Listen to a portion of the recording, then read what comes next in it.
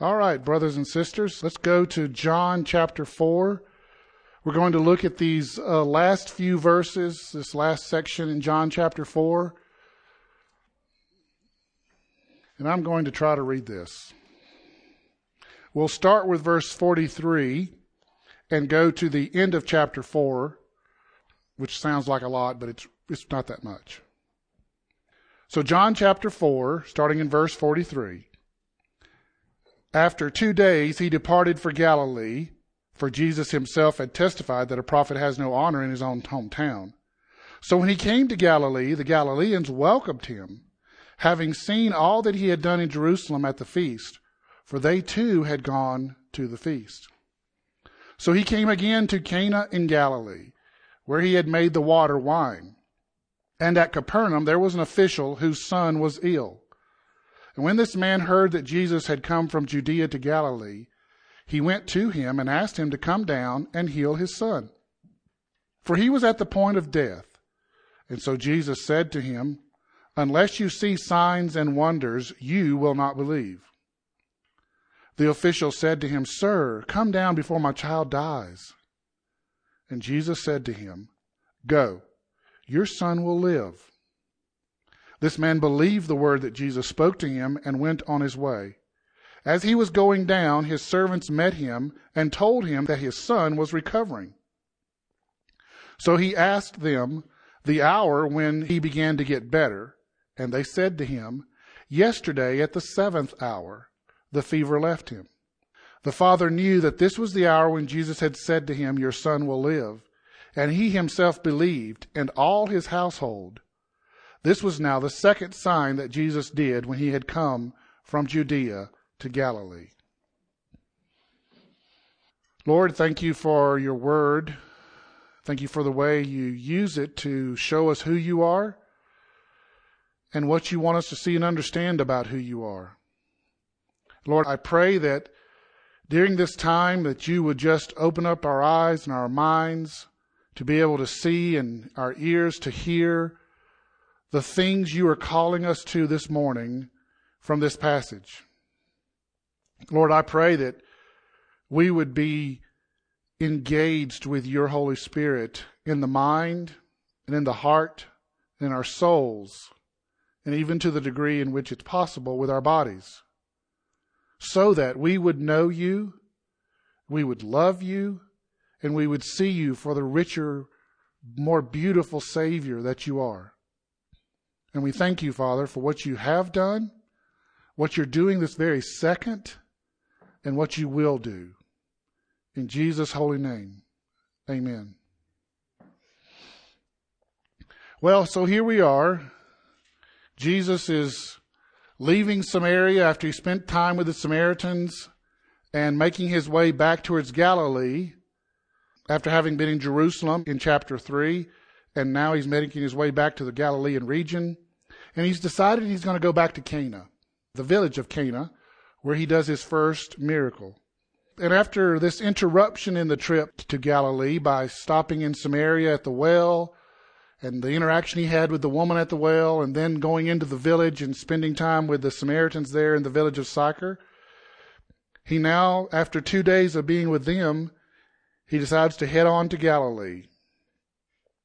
And then John, there in verse 44, inserts this kind of strange statement. For Jesus himself had testified that a prophet has no honor in his own hometown. Okay, thanks for sharing, John. So Jesus is going to Galilee because they won't receive him as a prophet? Or you talking about the Samaritans? That's why he has decided to leave? Because they won't receive him? Well, that doesn't make any sense. So what are you saying, John? Because it's clear that the Samaritans really, truly received him. They were like, "We now believe you are the Savior of the world." They even said it with their own mouths. So you can't be talking about them, that's why he's leaving Samaria. Well, I guess he's talking about he's going to Galilee because that's his own hometown, right? Nazareth is in Galilee, and that's his hometown, so that must be what he's talking about. But then in the very next sentence, John says, so when he came to Galilee, the Galileans welcomed him. Well, that doesn't sound like you're not welcoming him if you're welcoming him. So what are you trying to tell us, John? So we can rule out the Samaritans and we can rule out the Galileans themselves as being the ones he's referring to, for Jesus himself had testified that a prophet has no honor in his own town. Now, it's also true that when we read Matthew and Luke, he very clearly communicates there that it's referring to Nazareth, where he grew up as an older child and a teenager, that they don't receive him and that they can't believe that he's the Messiah because, well, look, we know who you are. We watched you grow up from a very young age, and we know all your brothers and sisters. We know exactly who you are. But that's not who John's talking about here. In fact, as far as I can recall, there's no place in the Gospel of John where it talks about Jesus returning to the village of Nazareth. So for John, when he says Jesus himself had testified that a prophet has no honor in his own hometown, he's really referring to the Jews. That the Jews are the ones who won't receive him. And that's exactly what we've seen in these first 3 chapters of the Gospel of John. It's the Jews that are constantly rejecting him. And yet while they are rejecting him, even here early on in John's recording of Jesus' life, the Samaritans, the Galileans, and the Gentiles are receiving Jesus. So it would seem kind of strange, right? I mean, well, to us, we're like, well, aren't the Galileans Jews? Well, sort of. You know, your mainline, hardline Jews in Judea didn't really look at the Galileans as genuine, true Jews. They looked at them as something a little less. In their mind, the Galileans were compromised. They had always been compromised. And that's why, because of their role with Herod and the Romans, they were the first ones to capitulate during the Roman invasion of Palestine. And as a result, the Jews, especially those who had family members that died during the first siege of Jerusalem, they sort of had a bad taste in their mouth with the Galileans. And so that leads to this sort of animosity that exists between Jews and Galileans, in which they don't look at them as genuine, full-blooded, real Jews, because they didn't fight the Romans when the Romans invaded. They gave up and surrendered. That's one thing. There are other parts of it too. Sometimes it just makes you wonder when you study the Jewish history. You just kind of go, look, you guys were just looking for a reason to be mad at somebody. And we've all had that experience, right? We know somebody who just is always looking for a reason to be mad at somebody. And that's the way it feels sometimes with the Jews and their attitude towards everybody else. So when John's recording this, he's looking at it and going, look, the Jews are rejecting Jesus, but everybody they think of as being unworthy of salvation are the ones receiving Jesus.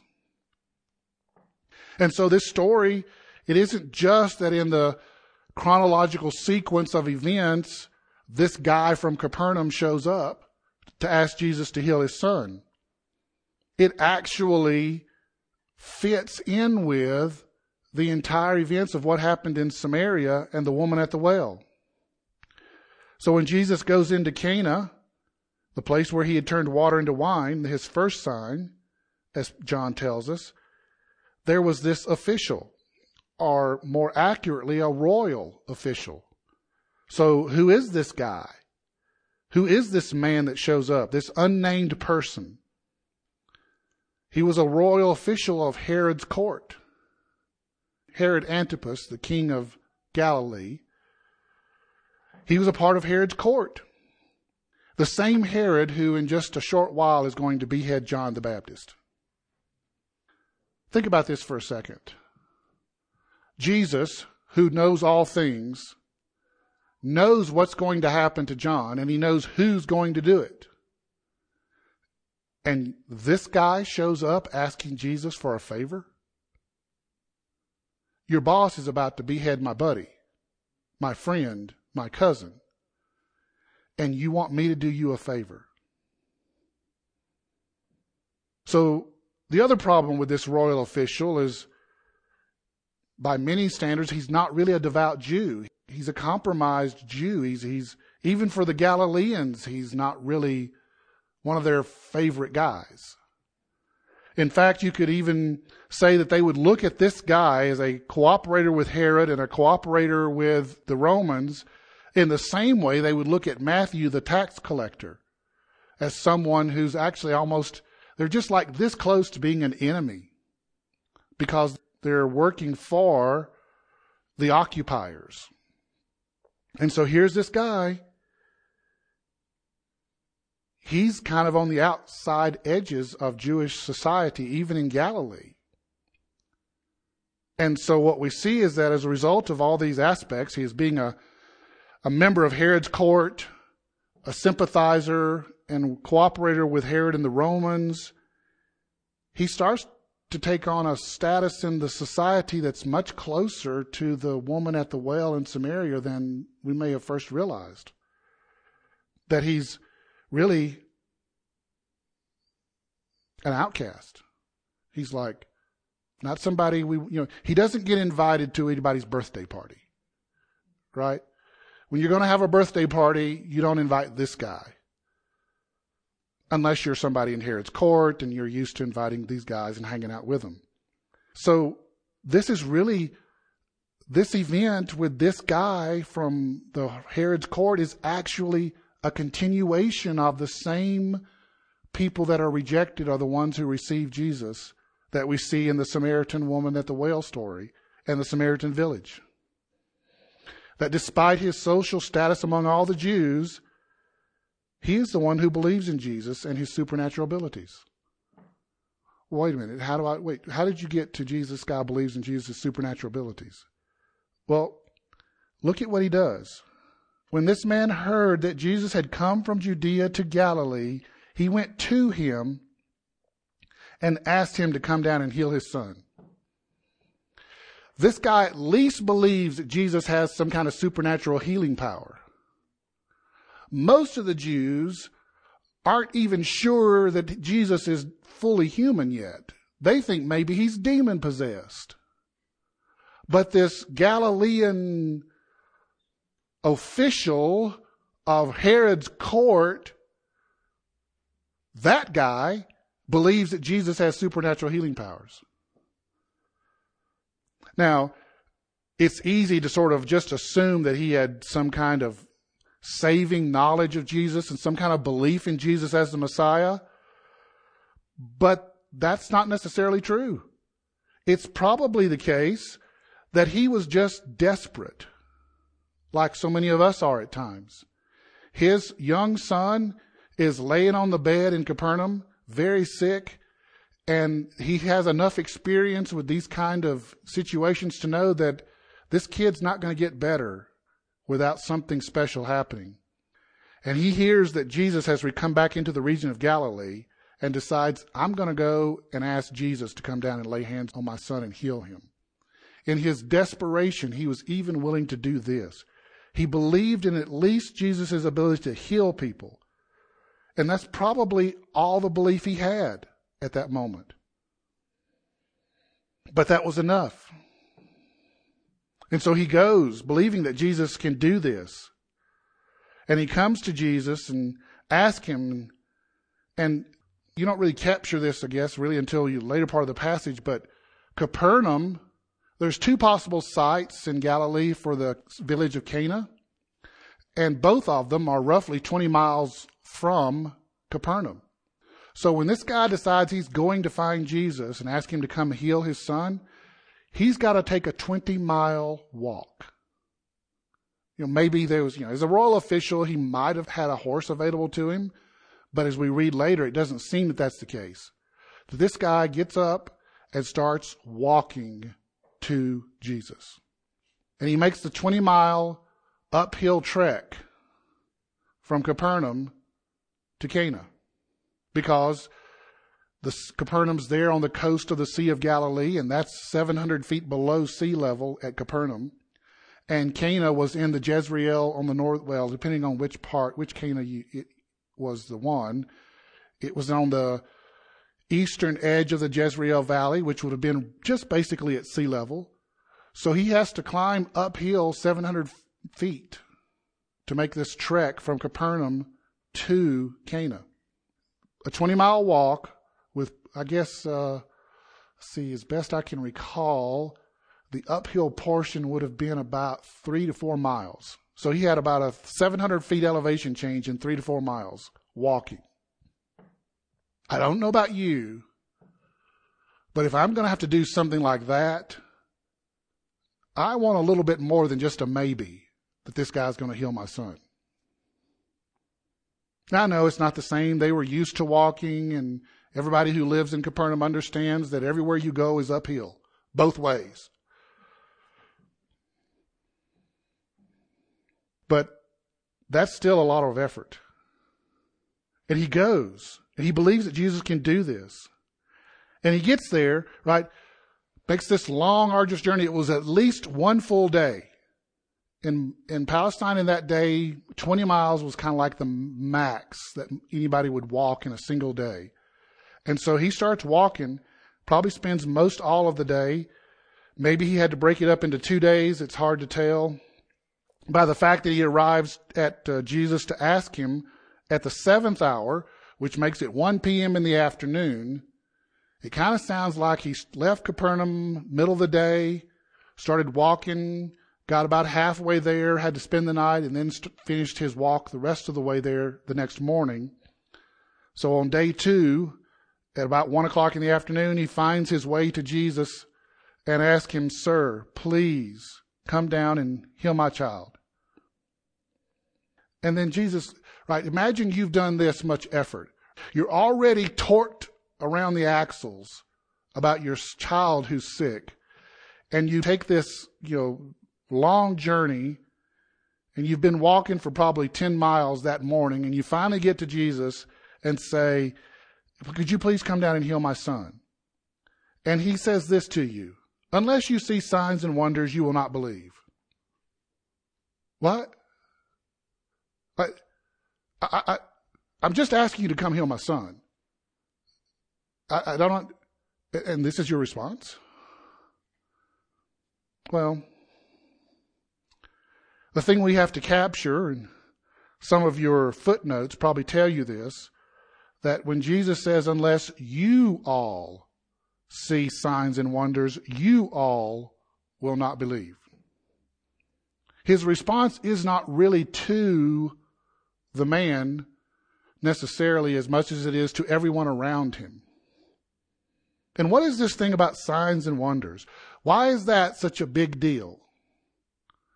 We had a chance to talk about this a little bit in the Sunday school hour. For those that were there, signs and wonders was the primary means by which Jews would validate a work of God, and more specifically, the Messiah himself. That's why everywhere he went, somebody was asking you, and Jesus would do something or say something that gave the indication that he was the Messiah. They would go, oh, you're the Messiah. Well, give us a sign. Well, I turned water into wine back in Cana. Oh, that's in Cana. This isn't Cana, and we're not them. You got to give me a sign. I don't care about the sign you did for them. I want a sign. Think about that for a second. That was their attitude. I don't care about the sign you did for them, folks. You got to do me a sign if you want me to believe. That's the kind of brashness that rubbed Jesus the wrong way. It's the primary reason why Jesus was always so frustrated with the Jews. You're always asking for a sign. Everywhere I go, you're asking for a sign. Here's the only sign you're going to get: when the Son of Man has been raised from the dead. That's all you're going to get. And so here Jesus says the same thing to these people around him. It's, unless you see signs and wonders, you will not believe. But this guy is desperate. you can imagine, he doesn't really care what everybody else thinks. He doesn't really care how much they believe or don't believe in Jesus. He just wants Jesus to come heal his son. And he knows that this is his last choice, his last option. Come, Jesus, please. And he even says that. Sir, you can hear, even though the punctuation is just a regular period in verse 49, you can hear the desperation.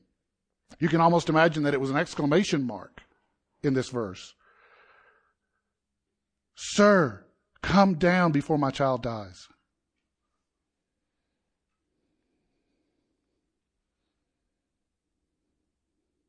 There's just something about people who are desperate when they meet Jesus for the first time. Some of us know what that's like, to be desperate at the moment we're sitting and standing in front of Jesus. And here is someone who's like us, desperate. And what does he say? Just, Lord, help me. I'm asking you to help me. And what's Jesus' response? Jesus says to him, go, your son will live. Wait, you're not coming down? Nope, don't need to. I ain't one of them kind of healers. The kind where they have to be in the same room as the sick person and to touch them physically. I ain't one of them kind of folks. In fact, this phrase that Jesus uses, go, your son will live, this proclamation of life that Jesus makes over this official son, this royal official son, this phraseology is very similar to the ones used in the Septuagint in Genesis chapter 1 for speaking life into existence. Jesus' words echo those same sounds of let there be life. Speaking life into this young boy from a distance, like during the creation of life in Genesis 1. From the distance of heaven, he spoke life into existence on this planet. And now, the great I Am who uttered those words then says, life will be into your son. And notice this man's belief. The man believed the word that Jesus spoke to him and went on his way. He didn't try to negotiate with Jesus because, I know you said my son will live, but you really need to come down and touch him. Right? That's what I would do. Right? I wouldn't have enough sense to know if I was this guy in that moment that him speaking those words was all that was necessary. But his faith was sufficient to believe that if Jesus said, it's going to happen without me going down there to your son, then he believed it was going to happen. And he left and started about 1 o'clock in the afternoon walking back home, which means he would have had a 20-mile walk back home. Fortunately, this time he's going downhill. But he's still got a 20-mile walk, and it's the middle of the day, so he's not going to get home by dark. He's going to have to stop somewhere. My suspicion is he probably stopped in Magdala. That'll be about the halfway point between Capernaum and Cana, and spent the night there. That helps us understand why it says the next day as he was going home that his servants came to meet him. His son started getting better, and so the servants left Capernaum to come find the royal official and give him the good news. And it says that in verse 51, as he was going down, his servants met him and told him his son was recovering. And so he asked what hour. And he began to get better. And they said to him yesterday at the 7th hour, which was exactly the moment at which Jesus had spoken the words of life into this boy's body. So again, as in Samaria,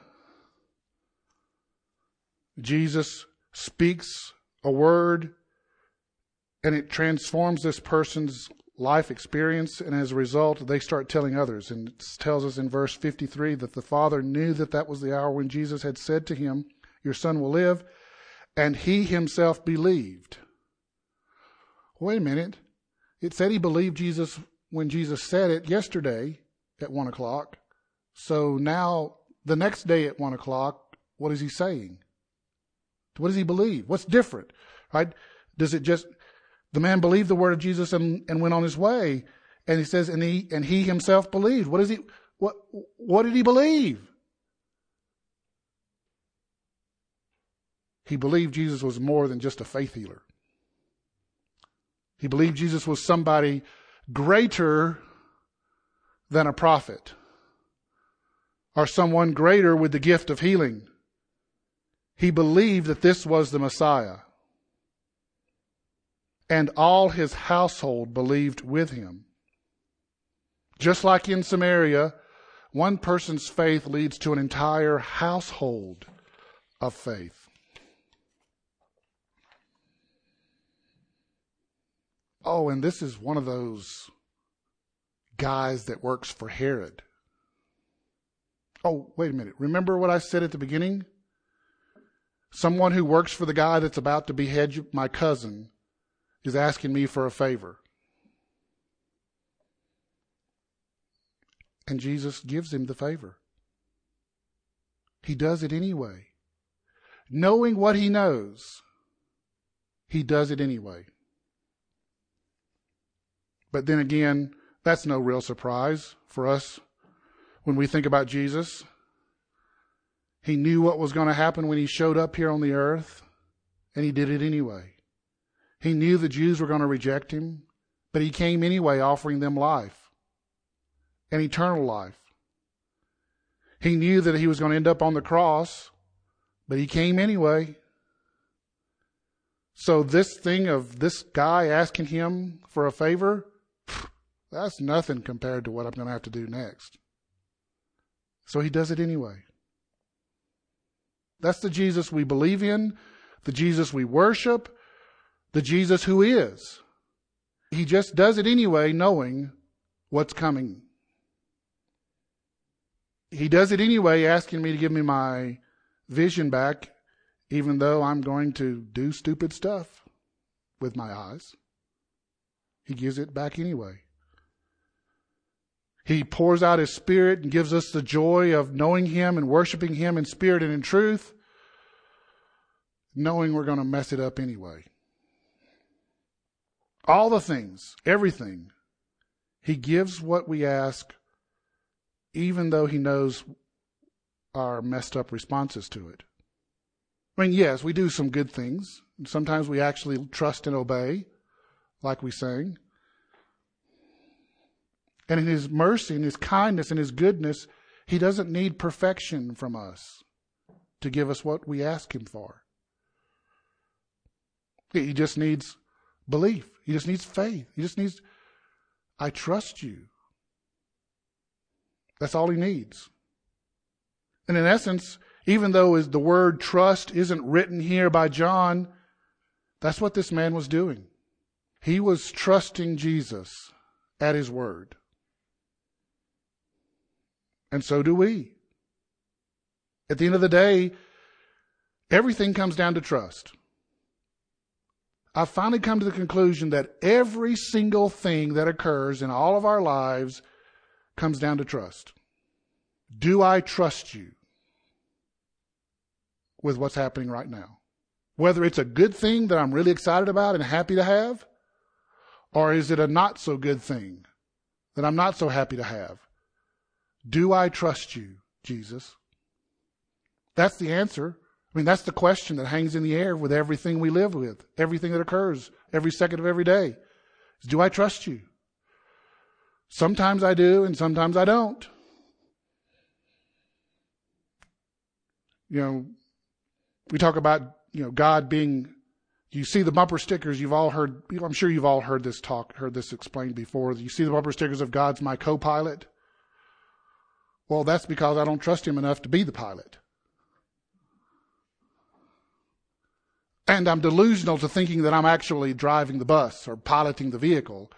He's actually in charge piloting everything, and I'm just have the illusion of being in control.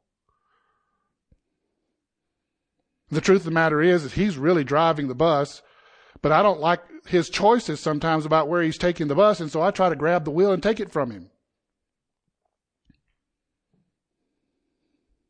This guy, at least here, at least at this moment, he trusted Jesus with enough trust to believe him at his word and start walking home. And then when he gets halfway there, or 3/4 of the way, however far it was, he finds out that his son was healed at the exact moment that Jesus said, your son will live. And now his belief changes. See, here's the irony. I mean, do you catch the irony of this? Jesus is frustrated with everybody about wanting signs and wonders before they will believe. But the sign actually was the wonder that caused this man to believe.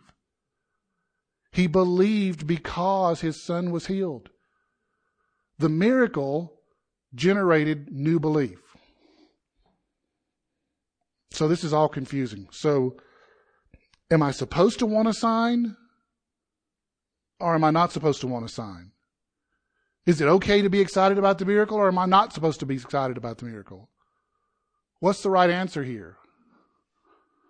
Yes and no. Yes, I'm supposed to be excited about the miracle. And it's okay that my belief in Jesus increases because of the miracle. That's okay. That's actually part of the purpose of the miracle. And it's kind of okay to want the miracle, as long as you don't want it too bad. Okay, sorry. As long as I don't want it too bad. I mean, it's kind of awkward, to be perfectly honest with you this morning. This is awkward. I can't see none of you. You're all just a big blur. Well, I mean, not a big blur, but you're all blurry. It's not like you're all big and fat. I didn't know. And here's Jesus healing somebody. But so far, he won't heal me. Hey, I want some of this miracle stuff. Come on. Come on, Jesus. Come on, baby. Bring it. He says, no, at least not yet. So what am I going to do? What are we going to do? What are you going to do? What are you going to do when he doesn't give you your miracle? Which do you want more? The healing or the healer? When I said earlier that I'm thankful for the things he's showing me, that wasn't completely true. He showed me that I wanted the healing more than I wanted the healer, and I wasn't very thankful for that revelation. I didn't like that, really. Thank you very much. I'd have been happy to go on in my ignorance of that reality about my sinful attitude. But in his mercy and kindness, he showed me that's what I was thinking, and that's what I was believing, and that's how I was acting and living. So, one of the things I've learned with the difficulty in my vision is I really do want Jesus more than I want to see. It's kind of scary to say that. Because what if he wants me to really prove that? Okay, let's see if he's really serious about that. Do I trust him? Can you trust him?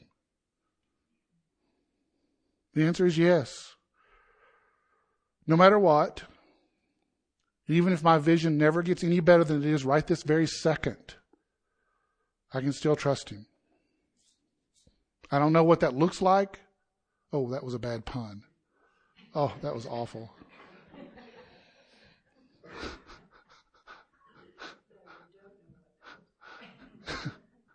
I don't know how the future plays out if my eyesight never gets better than it is right this moment.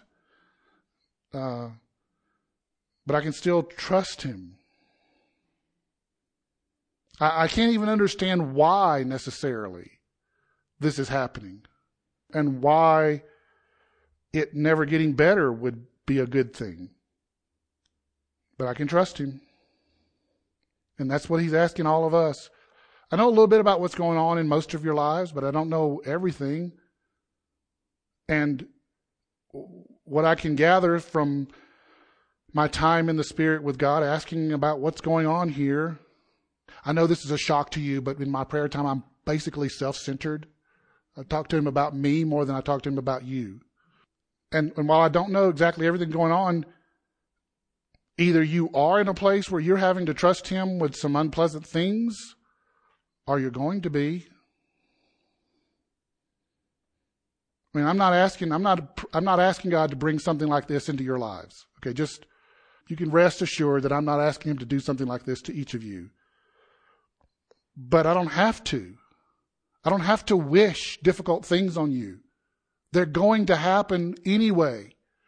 If I never ask for them to be brought into your life, they're still going to come, because everybody has difficult things brought into their lives.